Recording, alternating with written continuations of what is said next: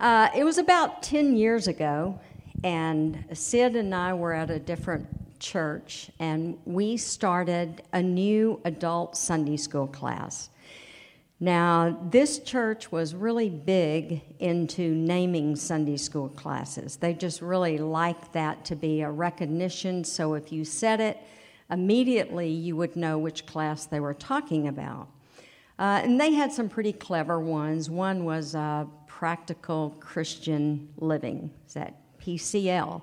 So everybody called it PCL class. Another one was Through the Roof class, and that took off from the story in the Bible about the friends who lowered their friend down through the roof so that he could be healed by Jesus. That was pretty cool. So the leaders came to me one day and said, "What would you like to call your class?" And I said, "Desperate." And they looked at me kind of like you are right now. And they said, "What?" And I said, "Desperate. Let me explain. Aren't we all desperate for Jesus?" I said, that's something that we share in common with each other. We're all desperate. Well, I don't have to tell you they did not use the name for that class. We went with something else. It seems that churches don't want classes called desperate.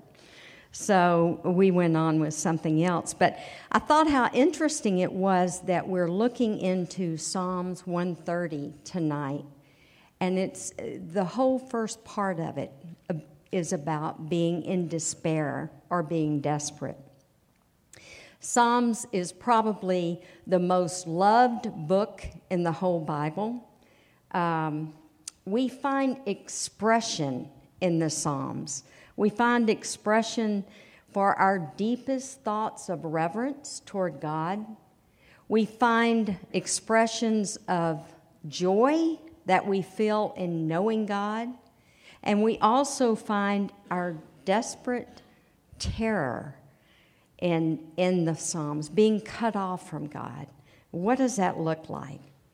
Well, we have it all in Psalms. We have music, we have theology, beauty, poetry, truth, wisdom, experience, emotion, a lot of emotion, and also we have praise to God. Many of the Psalms, if you've ever studied very many of them, you realize that they start out with kind of pain. The writer is going through something that's just very troubling, and he's coming before God, and he's showing emotions. He's showing this expression. I had a professor at DTS that said, the whole book of Psalms can be summed up with 3 sentences. I am hurting, you, God, don't care, and they are winning.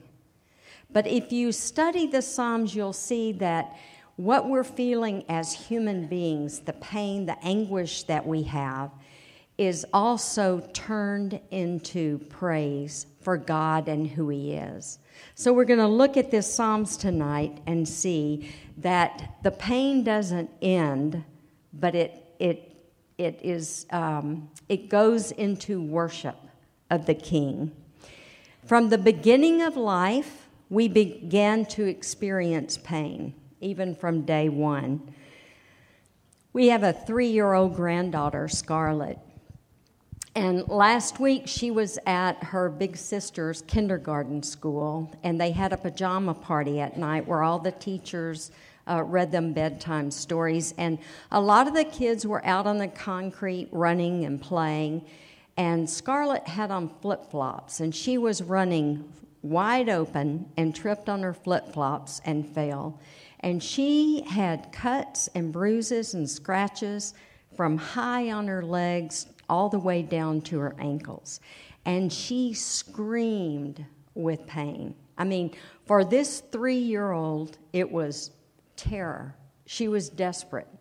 So from the ripe old age of 3, we know what pain is all about.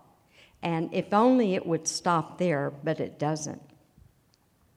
We continue to experience desperation or despair as we grow. Listen again to verse 1. Out of the depths I cry to you, Lord.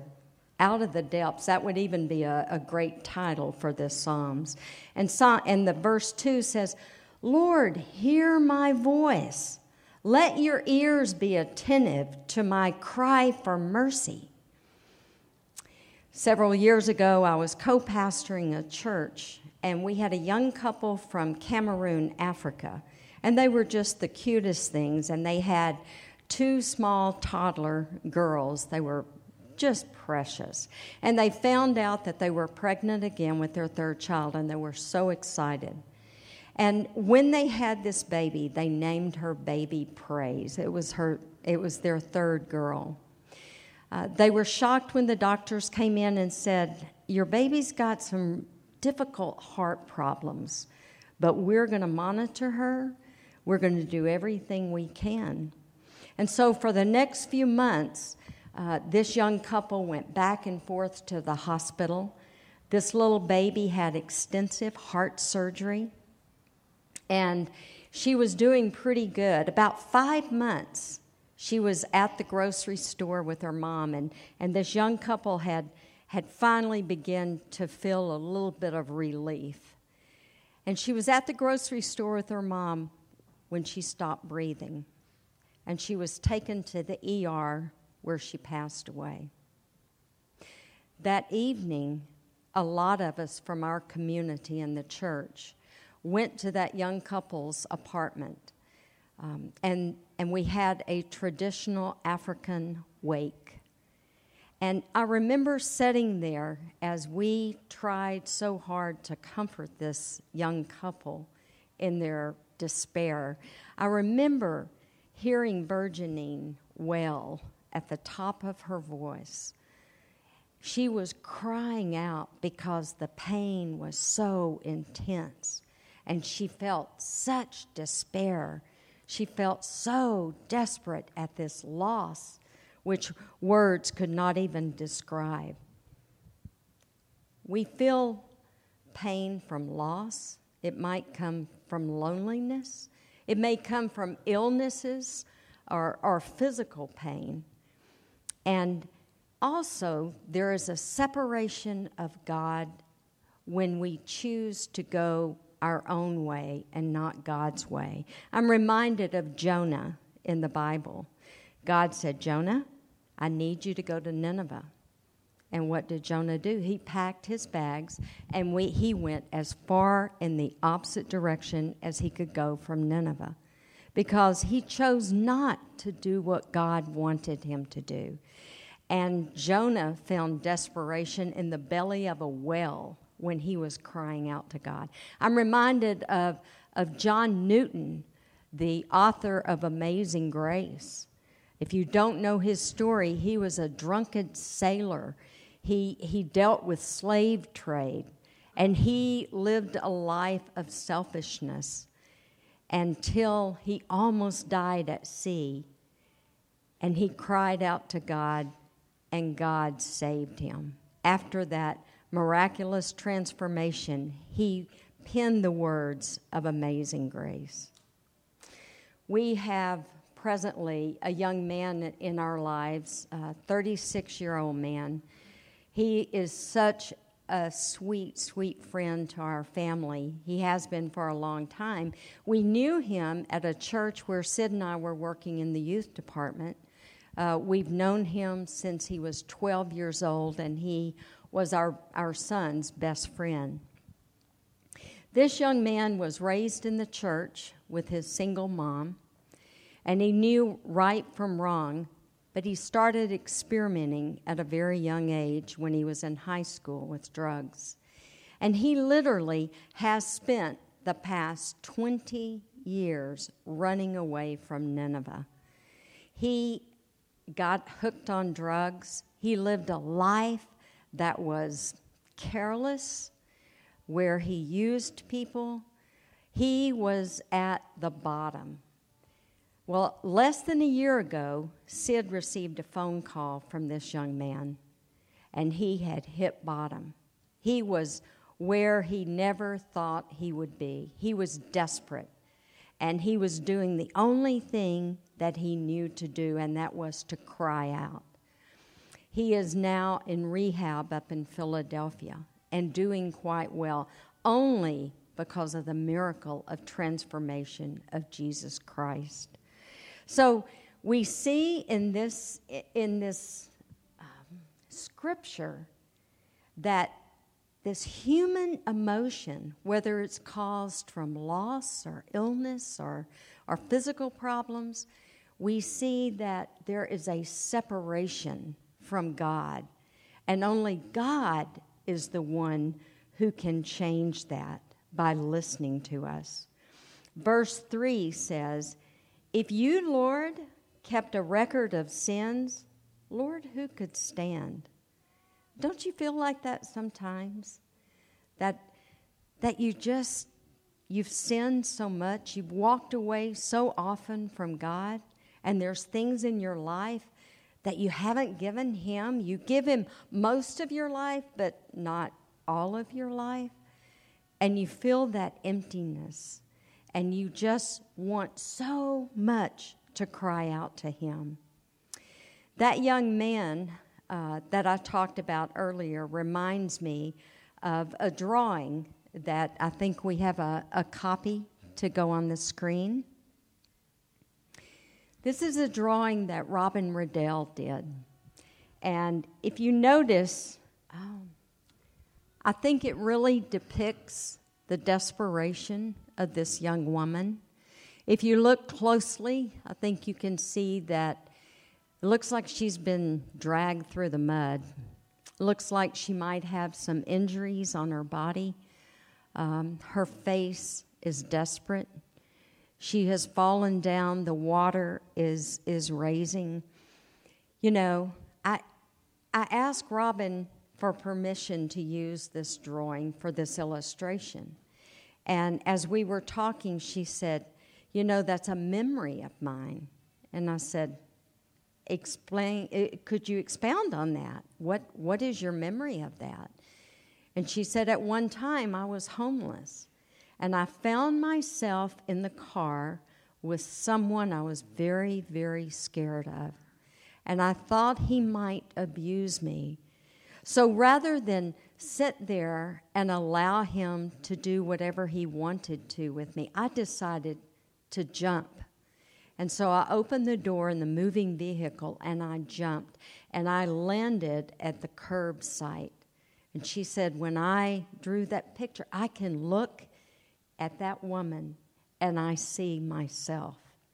And I thought, how many times could we also say that? That regardless of the circumstances, we find ourselves like sitting on the bottom of the ocean, and we're trying to breathe. Have you ever been in a swimming pool where you stayed just a little bit too long and you felt like, you know, I gotta gasp for that air. And you come up and you take this. You know, when everything is closing in around you, I think this is a strong image of desperation, the kind that the writer of Psalms 130 is illustrating. But something happens between verses 4 and 5. The perspective of this person changes. God does not leave us in the depths. Let me give you an illustration. Brian and Bernie have 3 adorable children, twins and a little boy. And let me use them for just a minute. Let's say that Brian is in the house alone, and Bernie's gone out with 2 of the kids, and Catherine is in the house. He's at one end of the house, and he's sitting there, and he hears this blood-curdling scream come from across the house. And he recognizes that voice as being his child, right? Does he just sit there and go, "It'll get better"? I mean, there's something, isn't it, instinctive about a parent that the hair raises up on the back of your neck and you're like, "That's my kid." And then without any thought, you run. So Brian runs to Catherine to see what's wrong, what's causing her this anguish. And I couldn't help but think about that example and think how nothing could keep this father from going to his child who is hurting. And I see the same thing in Psalms 130, that this writer is saying, Lord, hear my cry. Don't you hear me? I'm hurting. I've got all these horrible things going on. Don't you hear me? But he has this feeling that God is listening because that is his father and because he knows that he is God's child. We're going to stop right here. Let me read verse 4 for you. But with you, and now remember, this is the writer talking to God, but with you there is forgiveness, so that we can with reverence serve you. So there's this turning point, this shift with his perception of what he sees. Something is turning now, and now it seems like it might be hopeful. There's good news ahead. There's a new opportunity for him. Something different is tonight. We're going to pause right here. I'm going to ask Adam and Kelly to come up. And we are going to kind of create a space right now of prayer, a time to contemplate where we are in our own personal lives. What I'd like you to do is I would like you to join us in this time, a time to just sit, a time to sit in the presence of God, a time to inspect who we are, a time to confess to God where we have failed, calling failure by name. So Adam, after this prayer, will continue the second part of Psalms 130. Would you just bow with me and sit for a moment?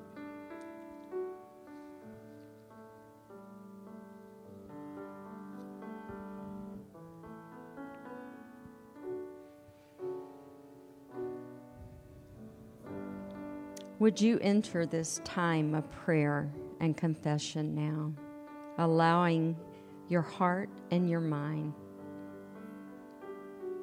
to sit in the presence of God?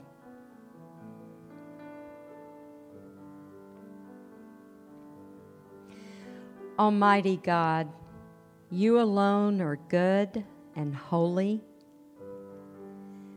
Purify our lives and make us brave disciples. From lack of reverence for truth and beauty, from a calculating or a sentimental mind, from going along with mean and ugly things. God, deliver us. From cowardice that dares not face truth, laziness content with half-truth, or arrogance that thinks we know it all. God, deliver us. From artificial life and worship, from all that is foul or insincere. God, deliver us. From trite ideals and cheap pleasures, from mistaking hard vulgarity for humor. God, deliver us. From being dull, pompous, or rude, from putting down our neighbors.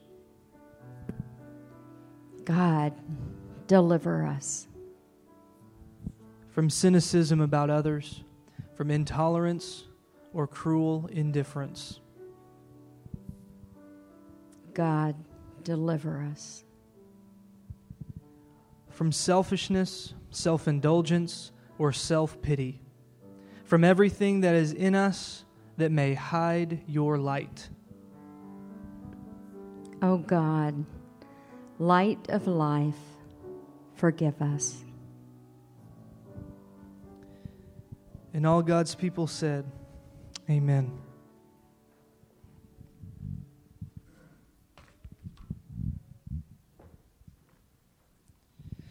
As we said earlier, we did that. We did something a little different to illustrate that shift. That shift that Kathy was talking about. Did you notice it? Did you notice, if you turn in your Bibles now, if you haven't yet, would you turn to Psalm 130?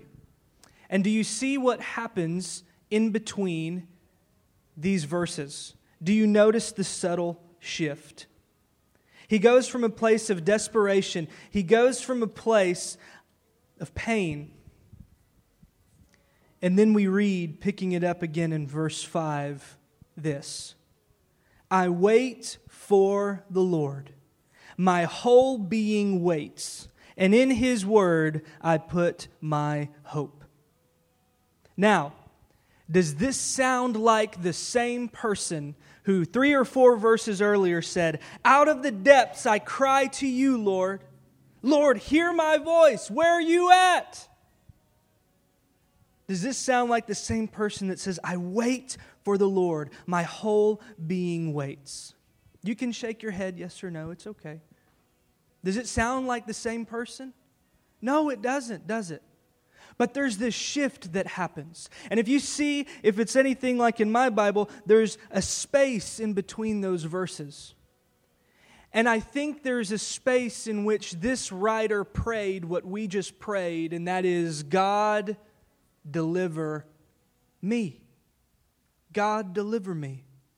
And as Kathy illustrated so beautifully, God does. But in especially the stories that she shared of that young man who is connected to their family, and of Robin Riddell, who, by the way, is now our other pastor's wife, their stories, after saying, God delivered me, they were met with a choice. They were met by God, but they were also met with a choice. And here's the choice. It's the choice that you have, that I have, in all of your times of pain and desperation, and it's this. You can head out, or you can lean in. You can head out like Jonah did and say, this is too much pain, this is too much hurt, this is too much, I can't do it. And in your way of escaping the pain, you actually invite more pain. But the second choice, rather than head out, is you can lean in. And that's what happens somewhere, we don't know how, but somewhere that shift happens. And he goes from, I'm not going to head out, I'm going to lean in. And in verse 5 we see, I wait for the Lord. I wait for the Lord. My whole being waits, and in His word I put my hope. My Adam translation says this, I'm going to lean in. I'm going to lean in. Because the thing that happens is, I don't think his circumstances shift. Okay? I think he's still in the depths. I don't think he's been brought up to the heights yet. But what shifted, I believe, is a focus. And Scripture does that. The Psalms do that. It invites us to shift our focus. Because what happens is the person that Kathy's describing, the people that Kathy's describing, the writer that this psalm is illustrating, what our tendency to do as humans is to look at all the circumstances in our life, all the sources of our pain, all the sources of our desperation. And if you're like Robin was on the ground looking down, you're looking down at all the things that cause you that pain. But then what happens is, even in the midst of it, even if you're still on the ground, would we be people who choose, rather than head out, would we turn our head, shift our focus, and lean in to say, where does my help come from? It comes from God, and it's Him that I wait for. Scripture and the Psalms remind us to turn our focus from the circumstances and the pain and to shift to God who can deliver us. It's a shift in focus.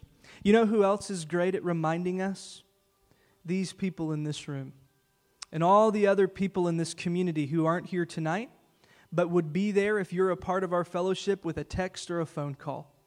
Scripture and community help us get our heads out of the dirt, out of our circumstances, out of our pain, and up to the Lord.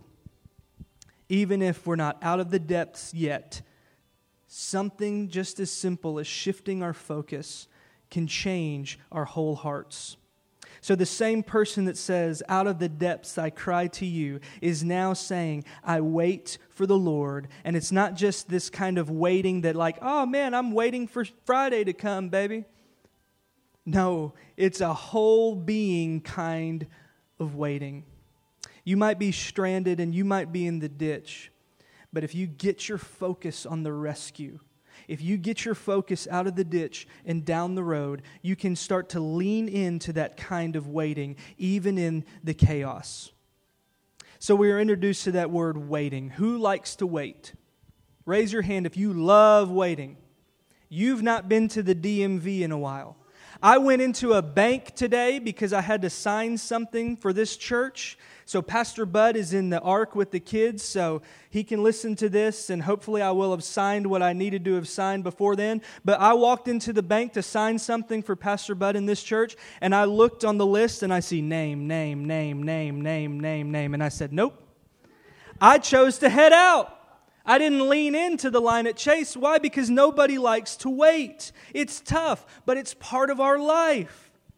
But see, there's a way for God's people to wait. His circumstance, I'm telling you, I don't think has changed, but his focus changes him. And what is he doing? He's waiting. Let's skip just real quick to verse 6. He repeats it again. I wait for the Lord. And if that's not enough repetition, you'll see in verse 6, he says the same phrase, not once, twice. So in the Psalms, they're repeating things all the time. Psalms don't necessarily rhyme words like our songs do. They rhyme thoughts. They rhyme ideas. And you see this kind of parallelism. But when the Psalms repeat something, and in verse 6 it repeats the same phrase twice, that means, hello, pay attention.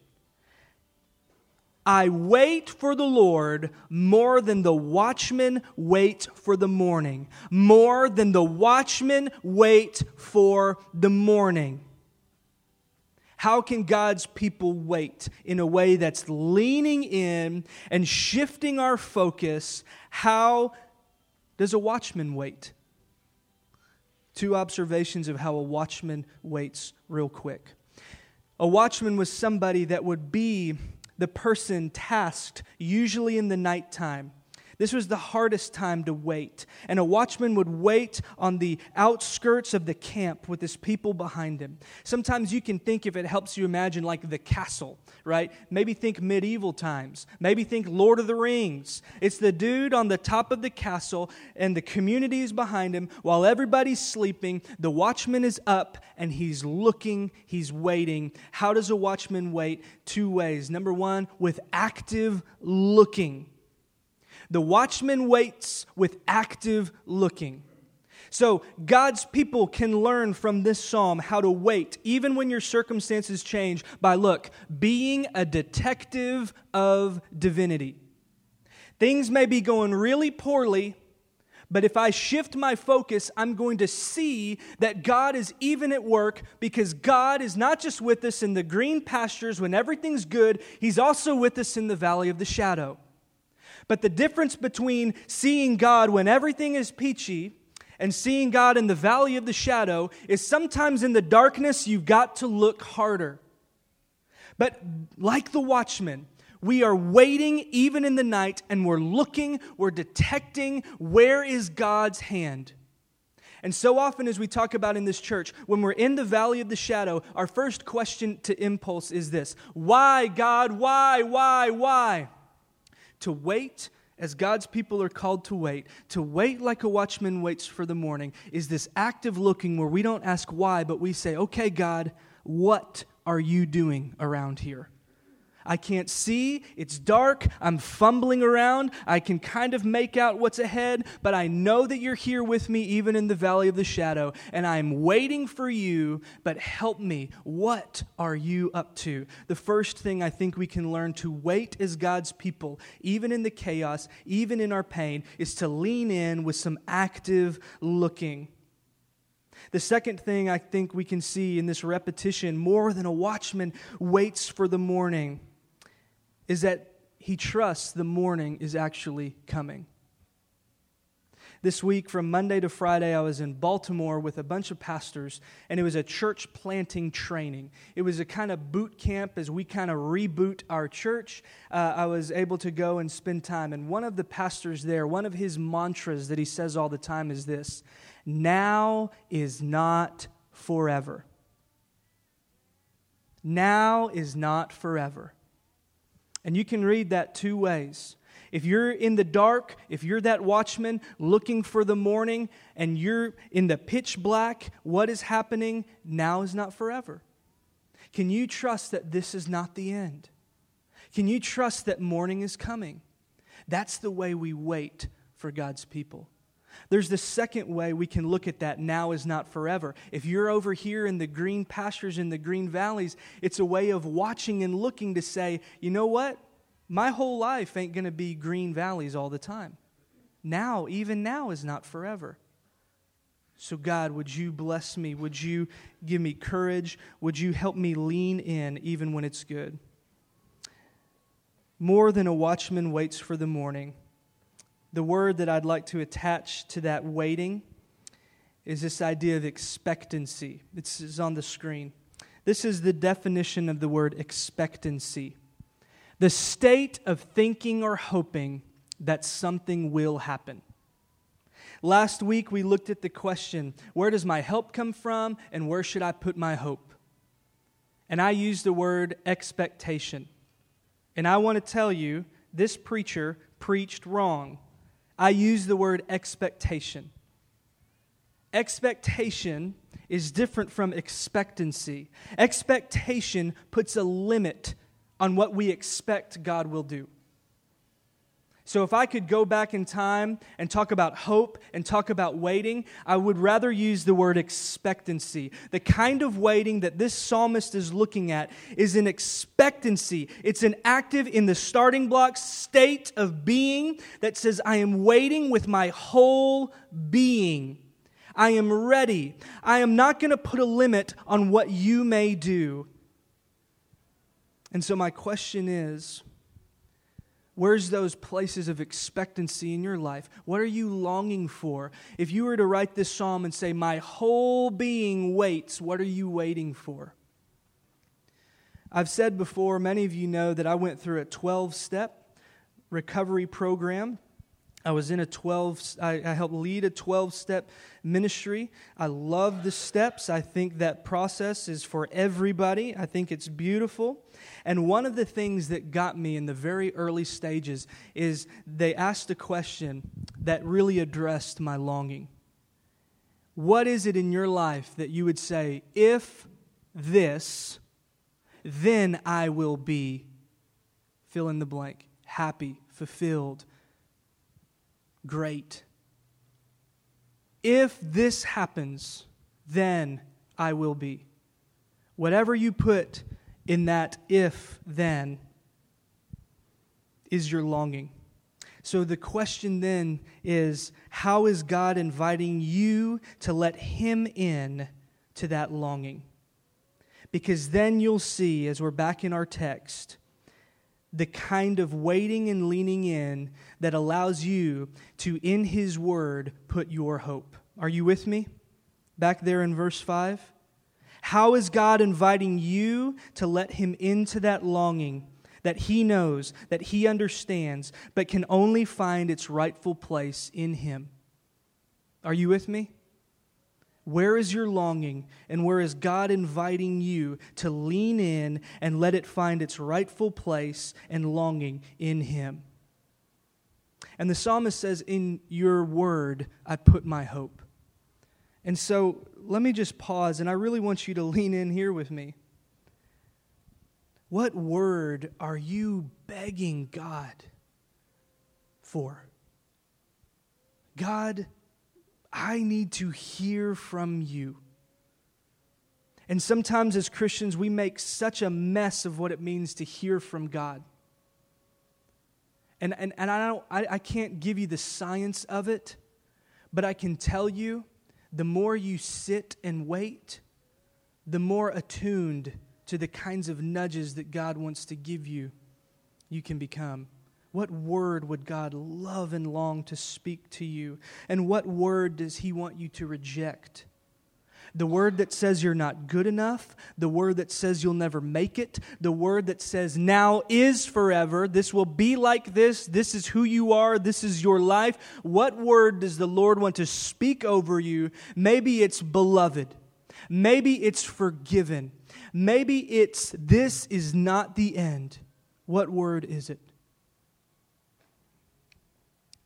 It's the word that will produce this kind of hope that the psalmist is after. Verses 7 and 8, the psalmist closes by saying this: Israel, God's people, put your hope in the Lord. For with the Lord is unfailing love, and with Him is full redemption. If you're hearing from the Lord some kind of condemnation, let me tell you something, it is not the Lord. Does He speak truth and conviction? Hear me now, please. Does He speak truth and conviction? Yes. But Jesus Christ, John chapter 1 tells us, was full of grace and truth. So if you are hearing or sensing something other than unfailing love, something other than full redemption, you are hearing something other than God. Because Jesus is full of grace and truth. Jesus reveals the God that this psalm reveals. And so you can hope and trust and lean in because you can know this God.